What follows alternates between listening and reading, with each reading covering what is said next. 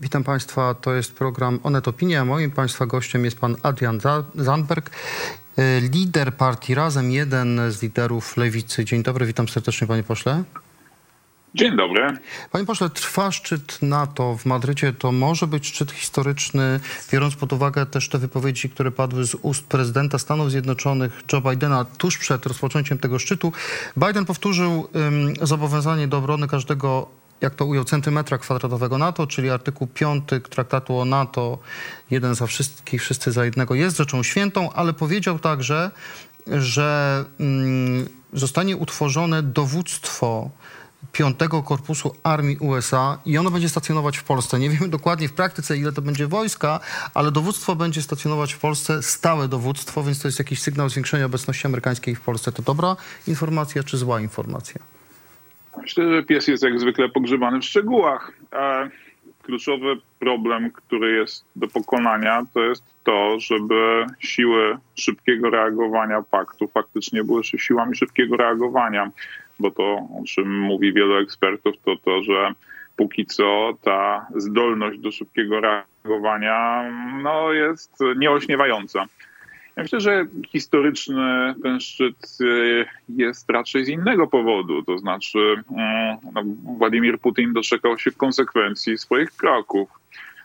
Otóż agresja rosyjska na naszego wschodniego sąsiada doprowadziła nie do odsunięcia Paktu Północnoatlantyckiego od granic Rosji, ale przeciwnie do rozszerzenia tego paktu. Ale zaraz o tym porozmawiamy, bo pan... Bardzo ciekawie premier Islandii Katrin Jakobsdottir, mówiąc o tym, że przystąpienie do paktu Finlandii i Szwecji zmieni także mocno równowagę sił wewnątrz tego paktu, że ten nordycki głos demokratycznych społeczeństw, bardzo konsekwentnie stojących po stronie pokoju i praw człowieka, uczyni pakt nieco innym niż wcześniej. I myślę, że to jest rzecz ważna, z naszej perspektywy o tyle bardzo wręcz ważna, żywotnie ważna, że skandynawskie demokracje bardzo dobrze rozumiały od lat zagrożenie ze strony Rosji, mówiły o tym głośno i wyraźnie i były w tym zakresie niewątpliwie sojusznikiem krajów Europy Środkowo-Wschodniej. Teraz ten głos będzie silniejszy i to jest dobra wiadomość dla Polski i dobra wiadomość dla świata. Ja chcę doprecyzować to pytanie moje, czy to dobra, czy zła informacja, bo z jednej strony jest tak, że mamy dowództwo, ale z drugiej strony, czy to nie jest taka wydmuszka? To znaczy, do tej pory nie mamy informacji i chyba na to się nie zanosi, żeby NATO zaangażowało znacznie większe środki militarne, czyli więcej żołnierzy w krajach wschodnich, także w Polsce. I na ten temat na razie wszyscy milczą. Ma być zwiększenie tych sił szybkiego reagowania 7-krotnie do 300 000 żołnierzy, ale oni będą stacjonować w swoich krajach, nie będą stacjonować na wschodniej flance. Więc to jest to, co w sposób dosyć oględny powiedziałem chwilę temu. To znaczy siły szybkiego reagowania, żeby były faktycznie siłami szybkiego reagowania, muszą być blisko tych teatrów działań, których prawdopodobne jest ich użycie, żeby faktycznie ich działało odstraszająco. Więc tutaj jest jeszcze sporo pracy do zrobienia i mam wrażenie, że na tym szczycie to się nie dokona jeszcze. Natomiast też mi się wydaje, że warto patrzeć raczej na realne zdolności, wtedy kiedy one rosną w większym stopniu niż na gesty symboliczne. I w tym sensie naprawdę ważna rzecz to jest ta zmiana, która dokonuje się w regionie Morza Bałtyckiego. Naprawdę ważna rzecz to jest decyzja podjęta przez Szwecję i podjęta przez Finlandię, bo one mają bardzo twarde, materialne konsekwencje, dużo silniejsze niż deklaracje szczytu. Pan się interesuje bardzo, zresztą jest pan po spotkaniu polsko-duńskiej grupy parlamentarnej, pan się krajami skandynawskimi bardzo mocno interesuje. To w tej chwili będziemy mieć, kiedy Szwecja i Finlandia wstąpią do NATO, będziemy mieć jednolity blok natowski na północy i Finlandię, która będzie mieć ma gigantyczną granicę z Rosją. A zatem wydłuża się ta granica wschodnia i nie tylko my jesteśmy pod presją w tej sytuacji. No to jest konsekwencja tego, co Rosja zrobiła. Rosja naruszyła porządek międzynarodowy i ta agresja wywołała oczywiste konsekwencje także w społeczeństwach skandynawskich, także w społeczeństwach Europy Północnej. Natomiast myślę, że z naszego punktu widzenia jest to tyle rzecz ważna, że ta perspektywa Bałtyku to jest także nasza perspektywa i ona będzie teraz silniejsza. Ten głos będzie wyraźniejszy i będzie bardziej słyszalny, bardziej słuchany. Także dlatego, że kraje skandynawskie w przeciwieństwie do Polski rozsądniej prowadziły w ostatnich latach swoją działalność dyplomatyczną i w związku z tym nie rozmieniły na drobne swojej pozycji międzynarodowej.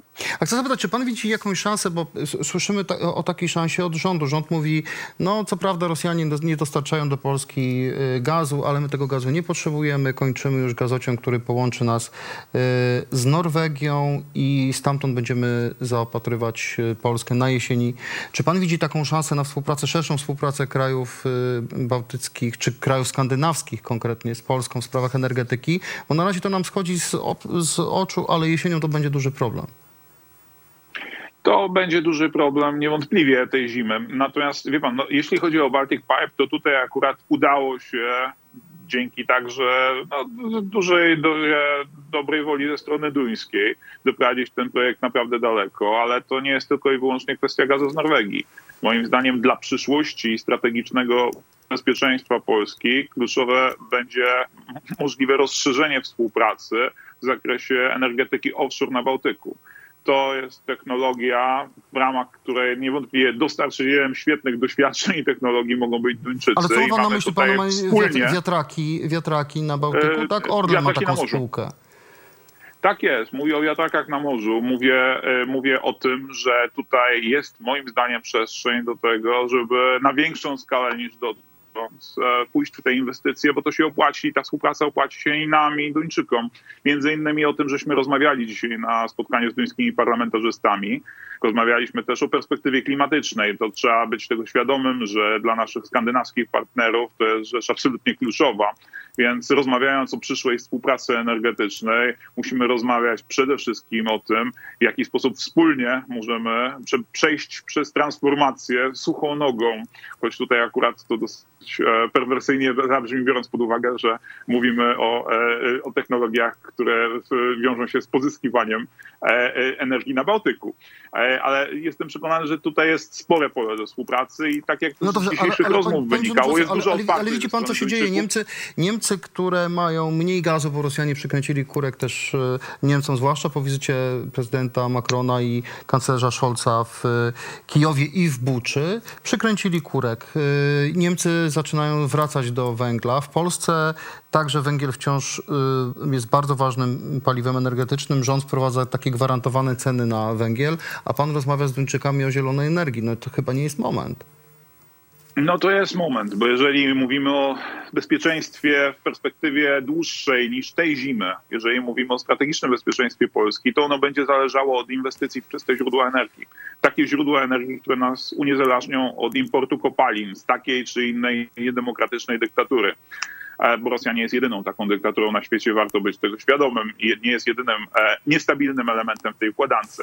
Pan wspomniał o Niemcach. Ja powiem, że tak, ja bardzo krytycznie patrzę na decyzję Niemiec o tym, żeby jednocześnie uruchomić ponownie elektrownie węglowe i zamknąć ostatnie elektrownie jądrowe. Wiem, bo pan jest zwolennikiem, wbrew niemieckiej lewicy, polska lewica, partia Razem, wy jesteście zwolennikami elektrowni atomowej czy energetyki jądrowej. My jesteśmy realistami. Uważamy, że w energetyce nie wybieramy spośród rozwiązań idealnych, tylko spośród rozwiązań najmniej złych.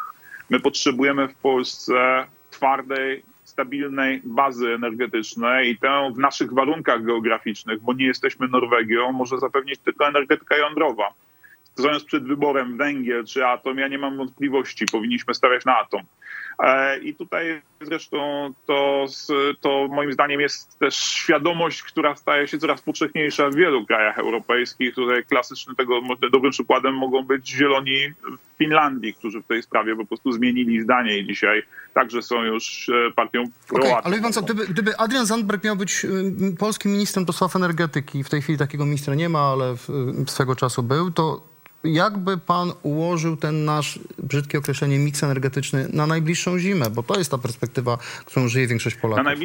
na najbliższą zimę oczywiście to, o co musimy zadać przede wszystkim, to o to, żeby nie zabrakło paliwa dla ludzi, którzy muszą ogrzać nim swoje domy. To jest największy problem i wyższy wyrzut, który mam wobec rządu, który mamy teraz. To znaczy, żeby była jasność, decyzje dotyczące embarga były słuszne. Ja je popieram je nadal, ale równolegle z tymi decyzjami trzeba było zadbać o kontraktowanie dostaw alternatywnych. Mam poczucie, że rząd tę sprawę po prostu skrewił i możemy za to faktycznie zapłacić za kilka miesięcy przykrą cenę, jeżeli chodzi o jakość życia. I to mówię nie tylko o ludziach, którzy po prostu sami opalają swoje domy własnymi piecami, ale mówię tutaj także o kosztach centralnego ogrzewania, bo ja mam niepokojące informacje z kolejnych miast dotyczące odwoływanych przetargów, odwoływanych ze względu na brak dostępności węgla.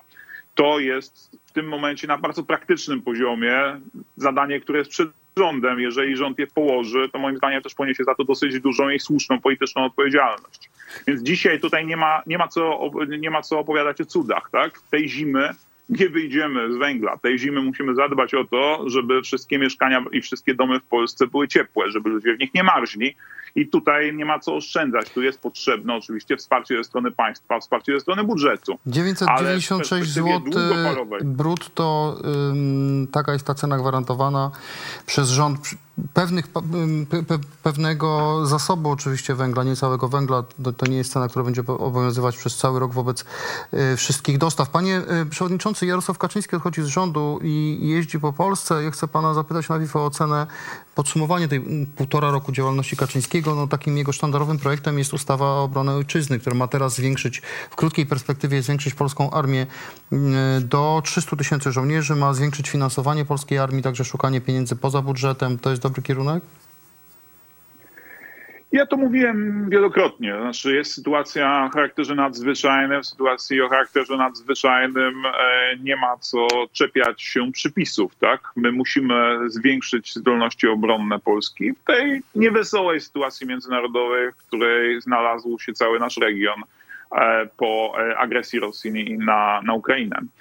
Natomiast jeżeli mówimy o bilansie pana prezesa Kaczyńskiego w rządzie, to ja powiem panu, o co mam spore pretensje. Mam spore pretensje, jeżeli chodzi o ochronę ludności, jeżeli chodzi o obronę cywilną, bo to jest ta przestrzeń, która nie została w istotny sposób poprawiona. Co ma pan na myśli konkretnie? Mam na myśli schrony. Mam na myśli to, że w polskich miastach w tym momencie miejsc w schronach jest dla kilku procent populacji. Mam na myśli to, że... A czyli Kaczyński czy rząd powinien budować schrony? Kaczyński jako wicepremier od bezpieczeństwa powinien to robić od lutego. No ale relatywnie niewiele czasu minęło. Więc... Jest gorzej, panie redaktorze, bo nie chodzi tylko o budowę nowych schronów. Chodzi o to, że przez bałagan legislacyjny w tym momencie nawet nie wiadomo, kto powinien czuć odpowiedzialność za te schrony, które są. O to, żeby utrzymywać je w dobrym stanie, żeby utrzymywać ich zaopatrzenie.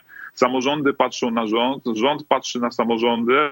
Sprawa jest po prostu zabagniona i to trzeba szybko posprzątać, bo to, czyli bezpieczeństwo ludności, to jest kluczowy element budowania odporności, tak, resilience, w przypadku wszelkiego rodzaju zagrożeń dla bezpieczeństwa Polski. To trzeba zrobić tu i teraz i mam poczucie, że w tej sprawie nie zadziało się wystarczająco wiele. Jarosław Kaczyński jeździ po Polsce, mówi o bezpieczeństwie, między innymi o schronach konkretnie.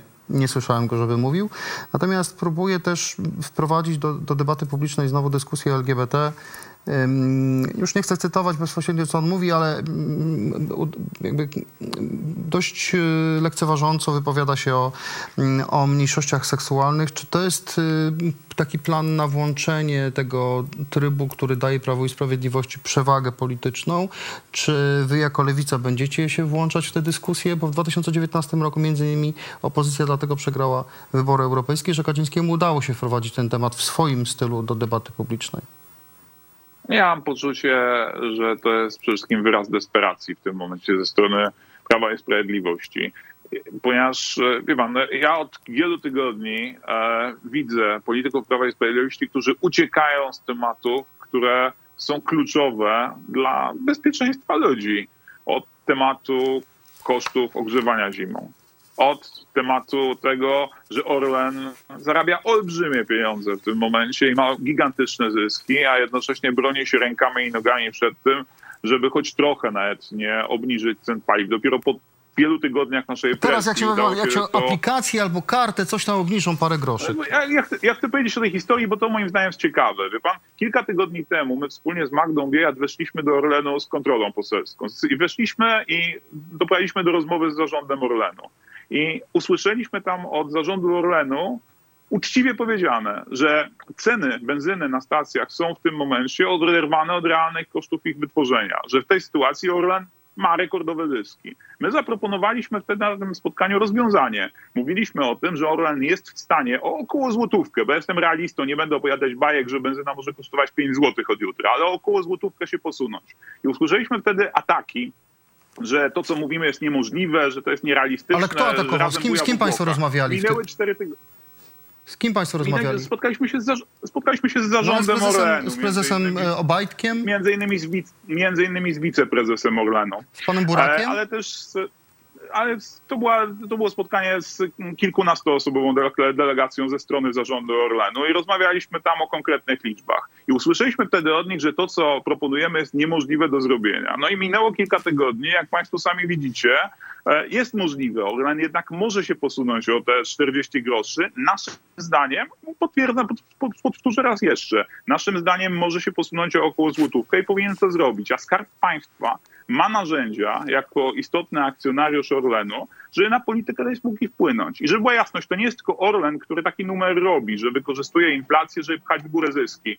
Bo tak robią spółki paliwowe w tym momencie w wielu krajach na świecie. Rozmawialiśmy właśnie przed chwilą z parlamentarzystami duńskimi o tym, że kiedy jest inflacja, to korporacje często wykorzystują to jako pretekst, żeby pchać w górę zyski. Rząd jest od tego, żeby zadbać tutaj o interesy ludzi. No to na tym polega paradoks, panie kolokwialnie, nałożyć im uzdę. Że rząd jest właścicielem tego Orlenu, więc tak naprawdę musiałby sam swoje apetyty finansowe powściągnąć. Właśnie o tym mówię, że ma tutaj potężne narzędzia do tego, żeby na ten Orlen wpłynąć. Ja chciałbym, żeby rząd tych narzędzi używał, a mam poczucie, że pan premier Morawiecki pana Obajtka się boi i boi się panu Obajtkowi rozwiązania narzucać. No więc moim zdaniem już czas ten strach przełamać, bo mówimy o bardzo konkretnych konsekwencjach także dla innych branż gospodarki, wynikających z tego, że Orlen tę sytuację moim zdaniem wykorzystuje w sposób, który jest nie fair. Program Onet Opinie, drodzy państwo. W tym tygodniu kończymy nasze programy, więc program będzie jeszcze jutro i pojutrze, ale to jest mój ostatni program. Mam tylko nadzieję, trzymam kciuki, żeby kiedy wrócimy we wrześniu po wakacjach, to żeby paliwo może było trochę tańsze, albo przynajmniej, żeby nie było droższe, to czego państwu i sobie życzę i panu przewodniczącemu Zandbergowi. Także dziękuję bardzo. Do usłyszenia i do zobaczenia.